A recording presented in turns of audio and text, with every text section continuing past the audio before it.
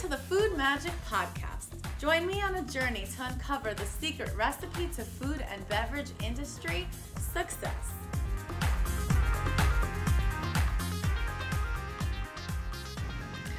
Ladies and gentlemen, welcome back to the Food Magic Podcast. I am so freaking excited to introduce you to my friend, Anthony Wark, the city manager for New Jersey, PA, and Delaware for Match. And they focus on Diageo as a client.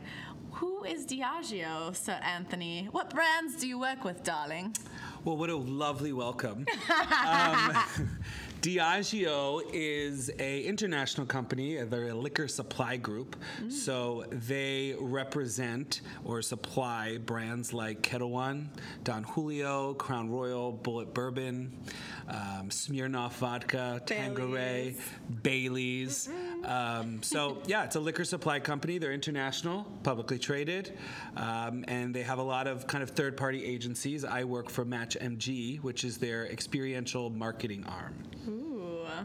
Well, how did they get so lucky to bring you into the liquor industry? Well, liquor for me kind of peel the onion back. It started a while back. I've always been in food, hospitality, kind of worked my way from a kitchen to a GM to opening restaurants. And then I moved back to Philadelphia from Miami where I was living, and I saw this great opportunity to kind of get out of the restaurant industry. It's a little soul-sucking, and I have FOMO for life. For the record, I'm 34, and I still have FOMO. Because I don't know that FOMO ever goes away. Yeah, I was in my mid-20s doing all these things, so I was always working. So I was really looking to get something outside of the industry, but still could work on my talent or leverage that ability. So I came back. I saw this job. I used to work for a hospitality staffing company. Ooh. And we got hired to run Diageo's World Class, or Best in Class. And really what it is, it's a world, kind of the Olympics for cocktails. That sounds so fun. It was super complex, but super fun, and a lot of spare no expense, so a very luxe experience. They bought out the one hotel in Miami, and it goes on for a week. And I just really clicked. I clicked with all the reps. I clicked with the brand ambassadors. I really could get behind the energy in the liquor business. So I came back to Philly, and I saw this random post after I had been hired somewhere, and I was like, this job has my name all over it. It's events, it's sponsorship, it's working with multiple different teams. So I thought this is easily something I can do, and I really understand the Diageo brands and what their philosophy is, which I think is very superior or competitive in the liquor business. They have a really strong sense of, and I know this may sound cheesy, but being compliant or doing the right thing, even though at first it doesn't look like it's as advantageous financially. Sure. They're playing the long game. Yeah, they're playing the long game, and they never are in the dark spot. So that's pretty amazing. Yeah, it's definitely a privilege. Ooh, okay. I must ask, what is your all-time favorite cocktail? All-time favorite, I really think cocktails, like colors or food, all goes with your mood. So, the new thing that's all the rage for me, and it sounds surprising if you haven't, please do, a Bullet BLT. So, Bullet Bourbon, Lemon Wheel, and Tonic. So, Bullet and Tonic, or Bourbon and Tonic. Got it. Delish. Totally unexpected in flavor. And the sweetness of the Bullet really mellows down that tonic flavor. So it's an easy drinking winter or summer. Oh, lovely. Interesting. Should people pair it with a BLT sandwich? That double BLT is what I'd call that on the menu. So can we dive back into your experience in Miami with food? Yeah, so I used to work for Star Restaurants, Steven Starr, and shout out, great company. I think when I grew up in Bucks County, so going into the city from Bucks County was like, oh my God, look at these great restaurants, these cool, trendy people. It's invigorating. Yeah, it really pushed me into culinary in a great respect. When I got out, I go, well, I'll never work for Steven Starr until I'm like in my 40s or 50s, because you have to be really good to work there. So I got a job in New York City right after college. Okay. And I went to school for culinary. Yes, you did. Culinary Institute of America grad. For those listening, we are very proud. So I jumped right into the city. I went right to front of house. I went right to opening for a company called Tour de France. The economy tanked. I was then working at the New York Palace Hotel in their food and beverage department. And I was unemployed. And my friend was working at Morimoto in the meatpacking district. And I couldn't stand, after about a month of unemployment, it kind of gets a little annoying because you need to do something with your life. And I was 20. So and I just had this gumption to like be very successful and competitive with my brothers, and I have to be the cool son. So I went and worked there as a host. Okay. And they knew I had the management experience. And funny story, this is so off topic, but really fun. We love off topic. So there was a tea house inside the Chelsea Market, which is where Morimoto is, and then Budokan's on the other street. So I would go to the tea market, and this woman would do tarot card reading. And she goes, I just want to let you know there's 3 women that are going to guide you through the next experience in your life. So, I'm thinking the Virgin Mary, a nun. So it was a girl, the GM, who's amazing. Her name is Marlene. She just looks she's like Meryl Streep in Devil Wears Prada, but like a supermodel. Okay. You know what I mean? Yes. And very sweet, but down to business. And she overheard, was getting a call like how they need a manager in Budokan. And she's like, oh my God, Anthony, you go over and I'm going to send over this guy that's working for us as a host, and he'd be perfect for it. And I'm thinking, I'm never going to get a job at Budokan. In 2010, it was the most lucrative restaurant in the country. Wow. Only 1 meal period, 2,000 square feet, 600 to 2,000 guests a night. So I didn't think I'd get it. And that's when I met probably my greatest mentor, and that was Steve Scott. It's not a girl, but there were 2 girls that met me and kind of carried me through the career. Nonetheless, I got the job, and I felt really pressured to have to, one, I really respected it. Yeah. 2, I felt really pressured to compete. Like, I didn't want to get paid less because I was younger, and I was doing, when I was renegotiating my salary, it was, I am doing better, if not more, than what my counterparts are doing. And I wanted to be able to say that in the interview. So that kind of jumped me into restaurant openings. So I opened Dandelion. I also opened Makoto down in Miami, which is what brought me there. Continental down in Miami, and Steak 954, which is up in Fort Lauderdale with Steven Starr. A really great experience. There is a formula in business. I once went to, this is so crazy and so off topic again, but I went to theater school, Boston Conservatory, before I went to the Culinary Institute. Amazing. And I remember a teacher in the drama class, and he said, in drama, and he said, art is, there's no science, there's no formula. You don't act this, in science, do this, you are likely, or if not guaranteed this, like a P&L or a budget. Sure. In Steven Starr, right, to take it back, is Steven Starr has it down to a science. Open a restaurant like this, follow this method, and you will have a restaurant. Yeah. So that got me to GM for the Menon Hospitality Company, which is basically like saying Star in South Beach. Okay. And they had a really cool concept. At least this wasn't popular then, but it was a speakeasy. So you think you're walking into a mechanic shop, and there's like a Mexican people there cooking some tacos in the back of a truck. Little do you know that the porter potty that's there actually opens you up to a nightclub. Oh my goodness. And I go, who are these people? I want to work with them. This is where the trend at the beach at the time was going. And I got hired to open their first fine dining restaurant, Red Ginger, in south of 5th, which is like the Upper East Side of Manhattan, but maybe 1/20th of the size. Okay. Like a little street.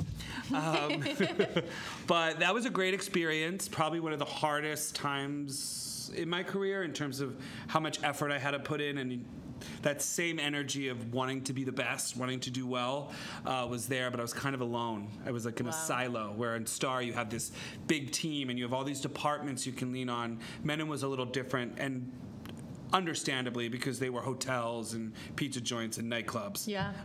So it was kind of hard translating fine dining sometimes.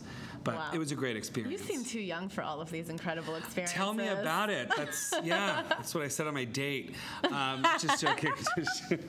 Just joking. But yeah, so that I eventually left there. I came back to Philadelphia and fell in love, which is what my goal was.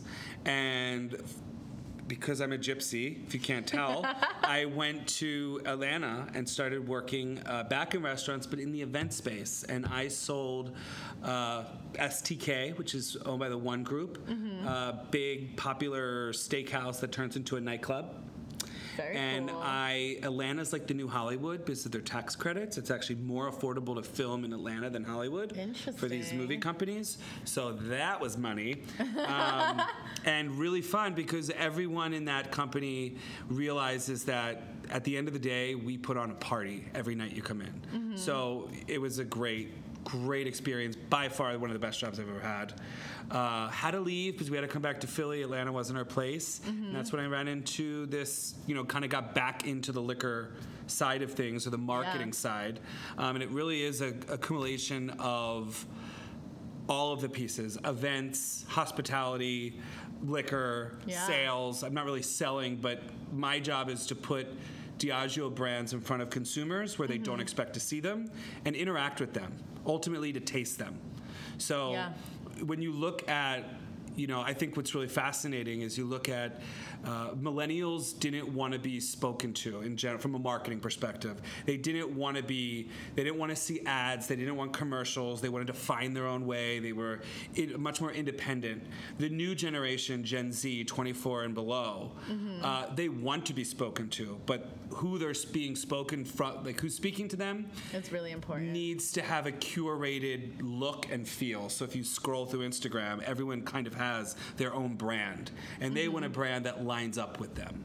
So there's a lot more personalization and intimacy with brands in this next generation. Not to say millennials are out of the picture. I mean, these are the prime consumers.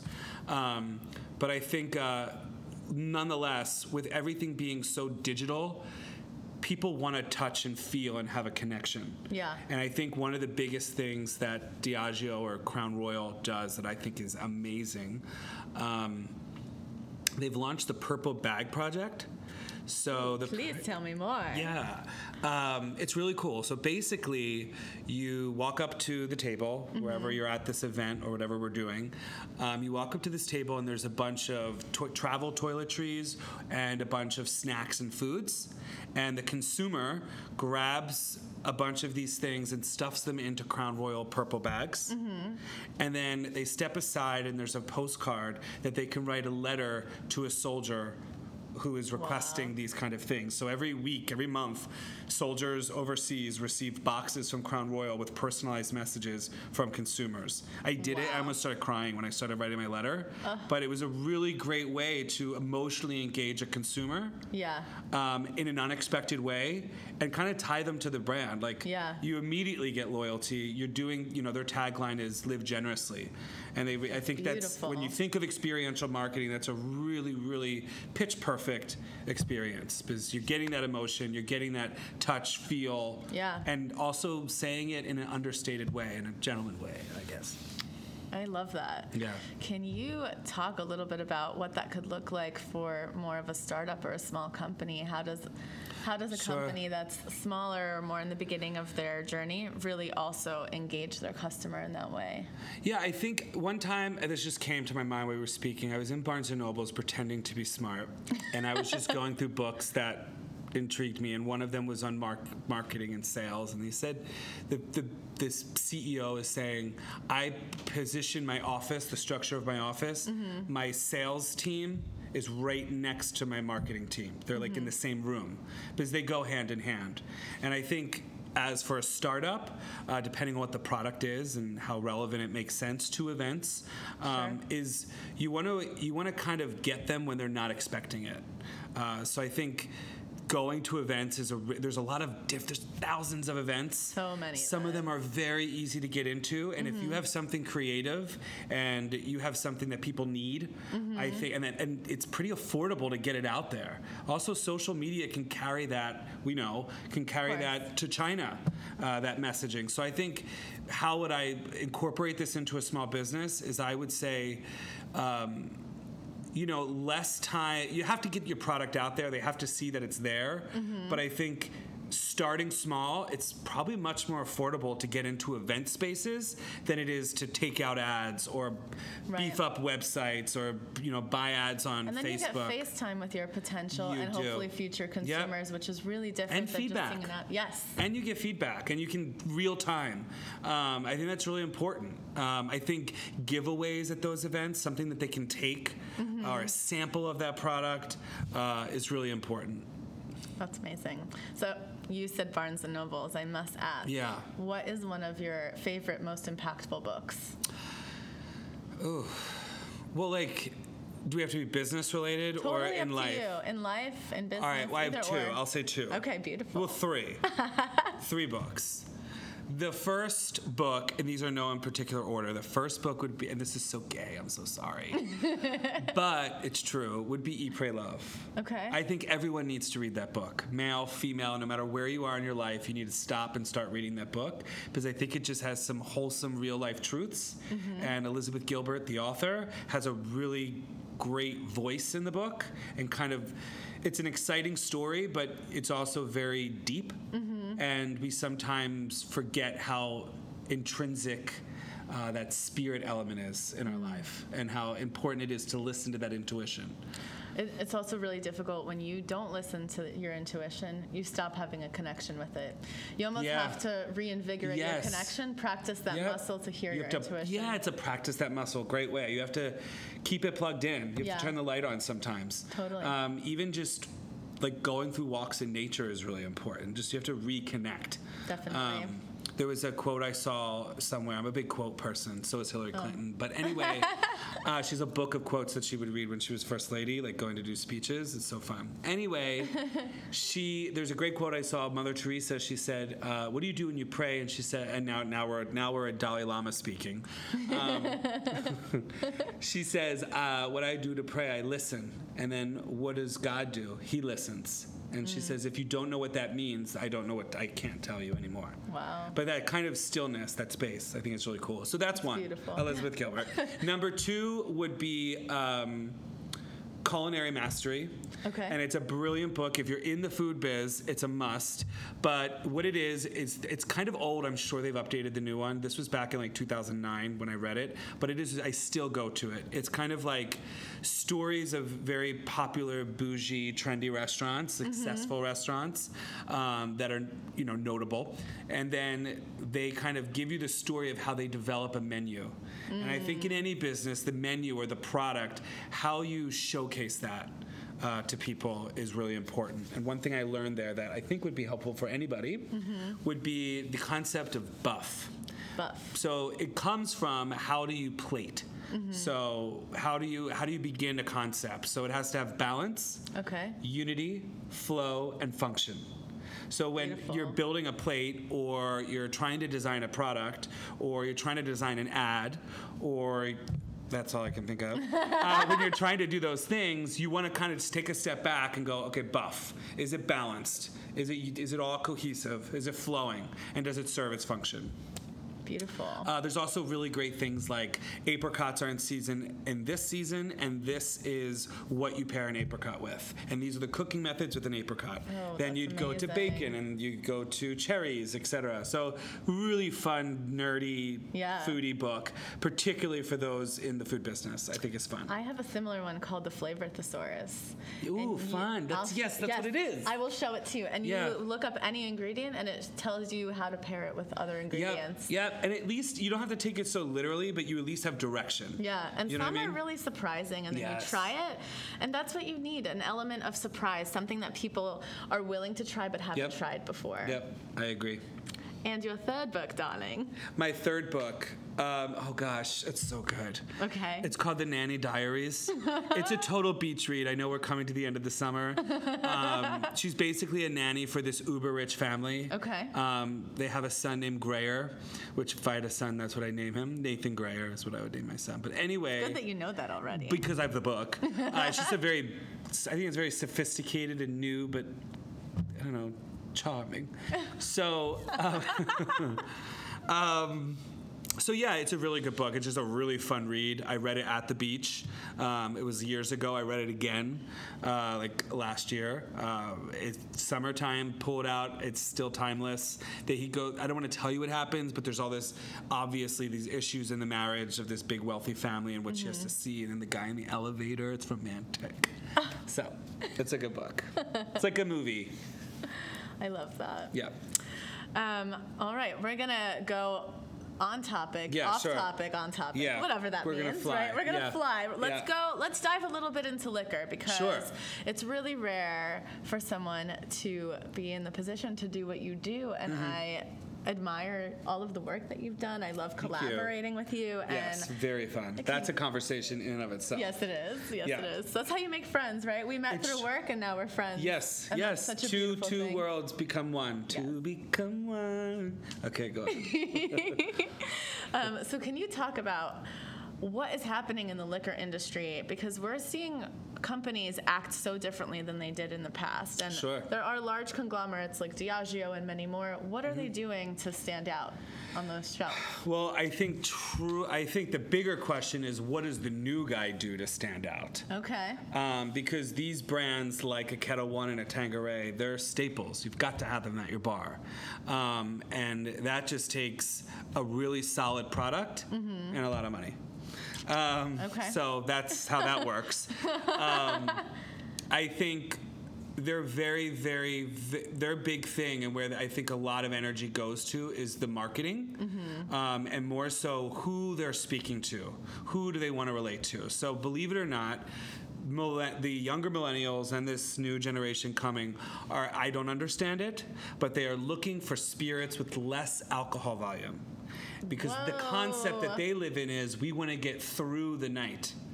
Okay. We don't want to get hammered, which to the older folk, it's like that's what you did when you went out and drank. You were trying to get drunk. Now it's we want to carry that buzz or carry that spirit throughout the event. So you'll see a lot of brands really in every category in terms of whiskey, vodka, tequila, really striving to drive down that alcohol per volume. Kettle One Botanicals, Smirnoff Zero Sugar Infusions came to light really on that premise of being a little more wholesome. So not infusing things with sugar, but we're going to infuse it before it becomes distilled. So it's almost like the essence of whatever the flavors are, strawberry, watermelon, or cucumber mint. So I think that's one. So bending with the times, looking at who the new consumer is and what do they want to see in here. I think that's how they do it. And I also think, like I said earlier, they do it right. They're not at everything. They're at the right things. Yeah. And they take what I've learned from Diageo as the client, just seeing them work, they really take a lot of time to evaluate, does this work? So they'll go out full force, they'll shoot all the guns, and then it kind of stops, pull back, and now let's take the learnings and move forward. And anybody you talk to in my day-to-day life, internally or through Match, is just, how can we do this better? Or that was really good, what did you do? Let's share this. So I really think it's listening to the consumer, listening to the audience of what they want. I love that. Before you mentioned a mentor. So can you talk a little bit about the role that either that mentor or other mentors have played in your life and the big lessons that you took with you? Yeah. I'm going to start with the ultimate lesson. Okay. We're ready. Drum roll, please.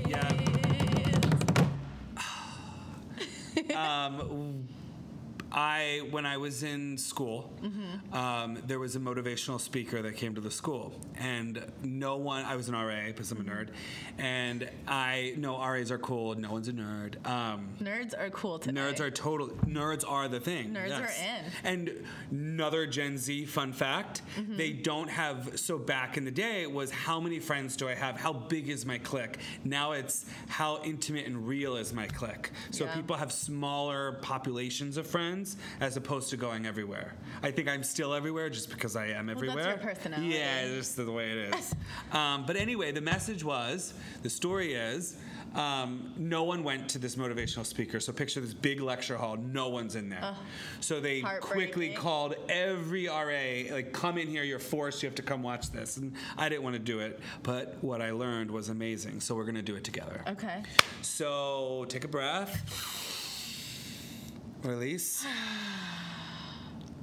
So think of someone that you really admire and like a lot in any way. And then think of 3 things that they've taught you, indirectly or directly. And when you have those 3 things, go do it. Fascinating. So I took that when I went to Budokan, because and throughout my career forever, I look at what someone I think someone I admire and what they're doing, and then I do it. Even though it's not innately I'm not copying. I mean, I am. You're inspired by. I'm inspired by, and I'm following that frequency. And it works like a charm. So I think formula. So I think if you're an entrepreneur or if you're just getting into the experiential business or marketing business, it's look and see what others are doing that you admire and just do it. And that's the greatest lesson, right? I mean, that's really what the beauty of a mentor is. Yeah. You know, it's not just so much talking back and forth and working things out in your brain, but just as much, what's really important is that I take these skills or these tools, this wisdom, and execute it. Yeah. And I think it's led me to be particularly when I started working with Menon, I was just hiring kids, like hiring people just starting in their restaurant careers, managers, chefs, etc. And it was very, I think I used that, I feel like I made an impact because I was just doing what I saw in my mentors. My second mentor would be Steve Scott. He was just really important. He was the director for Steven Starr in New York City. And I was privileged to like eat next to him, work next to him, have him tell me to shut the safe. I'm like, oh God. And he was a total jerk on the floor. And then you'd be done the day, and then he was friendly and fun. And that to me is very emotionally abusive. However, I think what I learned there is there's a time and place for everything. Yeah. And you should be doing nothing until you know you're going to be successful at whatever that task is. So, for instance, the night's starting and there's 2,000 people coming, we're overbooked here and we're out of this, etc. You have to have that plan. You have to go execute it, all hands on deck, and then you have to drive that home. So I think that was a really big learn. Just don't wake up and go arbitrarily through life or the day or what your task is. You know, I had 50 contracts come in today, and I was like, no, get every one of them in, get the payment secured, et cetera, blah, blah, blah. But it's just a really, it's a good lesson that I learned. I also learned just the art of charm and hospitality. It's a really, I think I have it myself. You're a little charming. A little charming, baby. So it was... yeah, that's what Steve Scott. He taught me so many things, and I think it was just watching him be serious, watching him be playful, and his life was. He opened a bar in Miami called Bob's Your Uncle, like a little pet project for fun, and it's what is Bob's Your Uncle? Well, in England, the big guy Bob's Your Uncle, like that's what it is, and that is how he was, and that truly as a person. But when you met him, he was so polished and tough and strict, but really. it was all a show, and it was all just the performance of the illusion. But really, Bob's your uncle, and that helps you get through a lot of stressful days. If you can stop and go, okay, this is ridiculous. We'll take care of this tomorrow. Yeah. Which is hard sometimes, I understand. One of my favorite quotes that relates to this is from Jim Rohn. You're the average of the 5 people you spend most of your time with. So choose Love wisely. it. Yes. Love it. It's beautiful. So who are your mentors? Who are your friends? Yep. Who do you wake up next to in the morning, right? Like, all of those pieces really matter. Who gives you your Starbucks coffee? Just joking. Is it Chad or Judy? Yeah, exactly.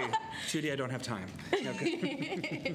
But seriously, the people that you surround yourself with, especially when you run a business or you're a manager, you're in the position to hire people, you're the one picking your work environment. Yeah.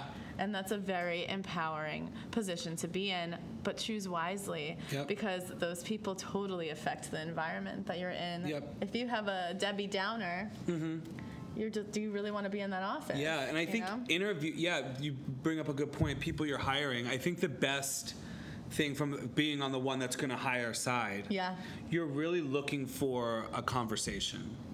And if there is no fluidity in that interview, aside from what you can see as obvious nerves, it's not a good fit because you need to be able to have someone with that kind of confidence or that connection that you both vibe. I think skills can be taught, right? Like there's a certain amount of skills that there's a certain amount of skills that you look for when you are hiring. But I'm just really looking for people that are willing to learn more than anything else. Because if you know your stuff but you're not willing to grow more, that's not going to work for me. And we say this out to the podcast world, and I think I'm just thinking right now off the top of my head, but do people ever say, am I one of those people not willing to learn? You know, like we're saying this and everyone's like, yeah, right. But sometimes we might be that person unwilling to learn. We might be. You know, so it's just check yourself sometimes. Check in. Because you might, check in. You know, one time I got, I screwed up something and in my life I've screwed up. And then, it was a long time ago. A guy came up to me and said, look, we want to give you this position. You're going to get promoted, blah, blah, blah. But we have apprehensions and these are the apprehensions. And as he's talking, I'm getting so furious. How could you? That's ridiculous.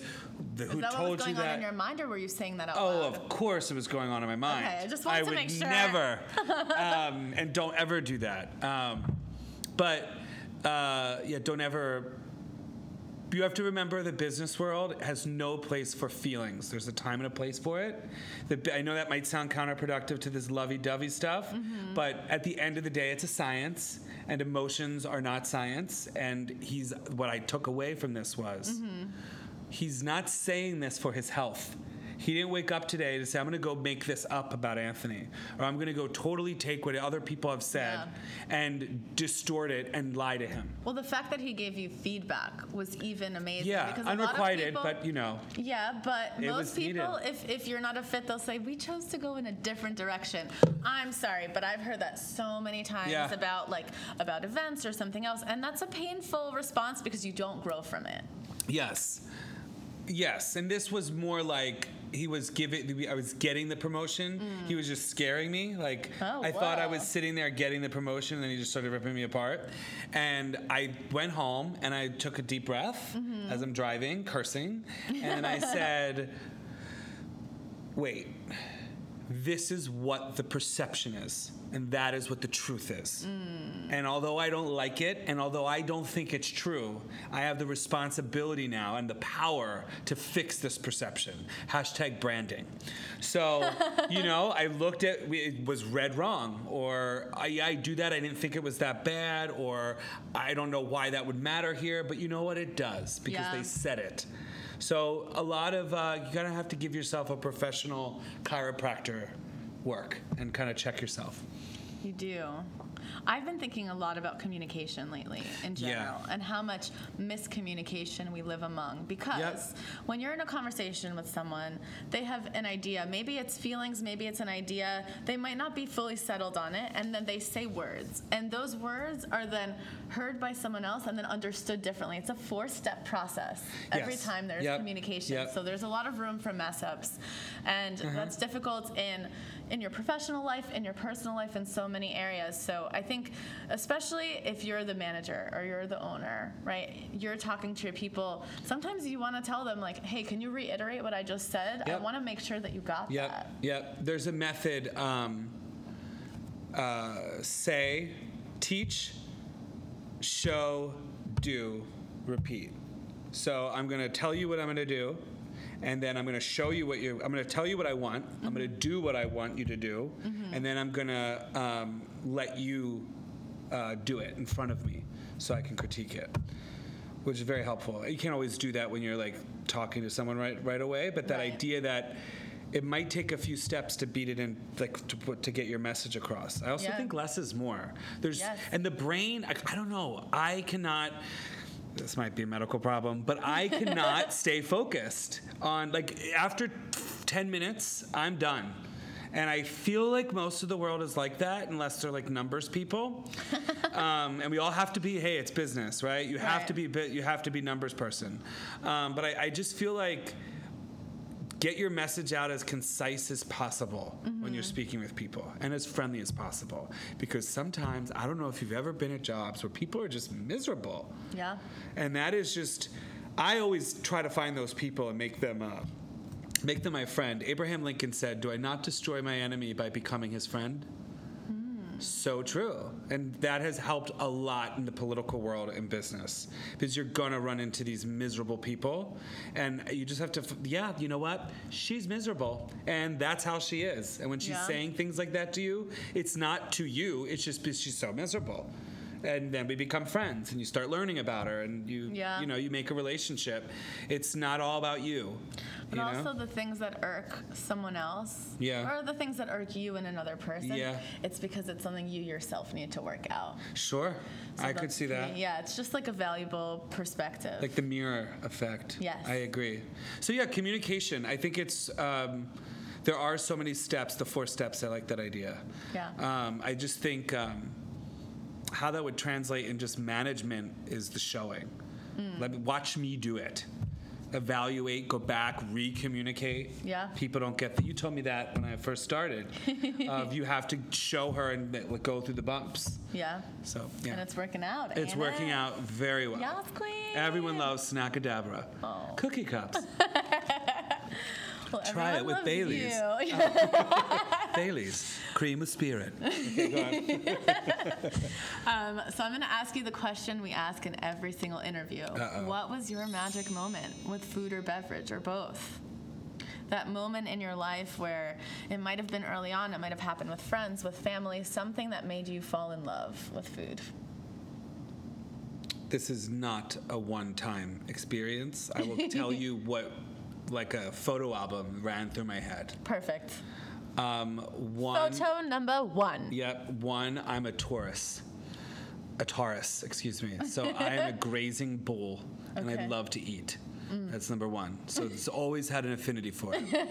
Number 2, my grandmother is an amazing cook, and I always remember her cooking, and I remember she made escarole soup with like little tiny meatballs, and it just, and Parmesan cheese mixed in with egg, and then you heat the broth up really hot, spin the pot, and then pour in this egg Parmesan cheese mixture, and it made these little something special eggies with the meatballs. It's very Italian and very simple, but that flavor you got from it was amazing.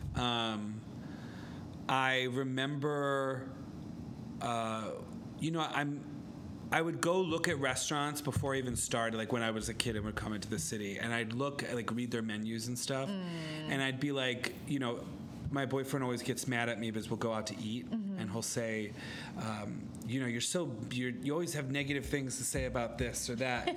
And I go, I also say positive, but I can tell, what my aha moment was when I could see businesses or see menus or products or ads and go, it won't work, or it will. And then I could tell you why I don't think it will work. For instance, there's a place called District Taco down in with the new trendy spot. Yes. It's a big space. It's like 2 floors, but it's like loft, right? They're selling tacos. So how much can you price a taco to pay that rent? You know what I mean? Yeah. So they found this really soft spot for price. They made it really, you can get it very quick. They kept it kind of upscale, like a little brighter and lighter than, like, say, a Chipotle. Super fresh, super quick. It's going to last because it's a lot of places in prime locations don't last because the concept's not clean enough or not quick enough. But I just think when I was younger, I'd go look at these restaurants and I'd be like, I'd fix this or I would do that. Very editorial, not necessarily criticism. Yeah, I get but that. But seeing how we could kind of take off the excess to make it a little cleaner or sexier. Yeah. When I walk into a place, I always notice lighting. Critical. So Yeah. does Steven Starr, by the Really? way. Ooh.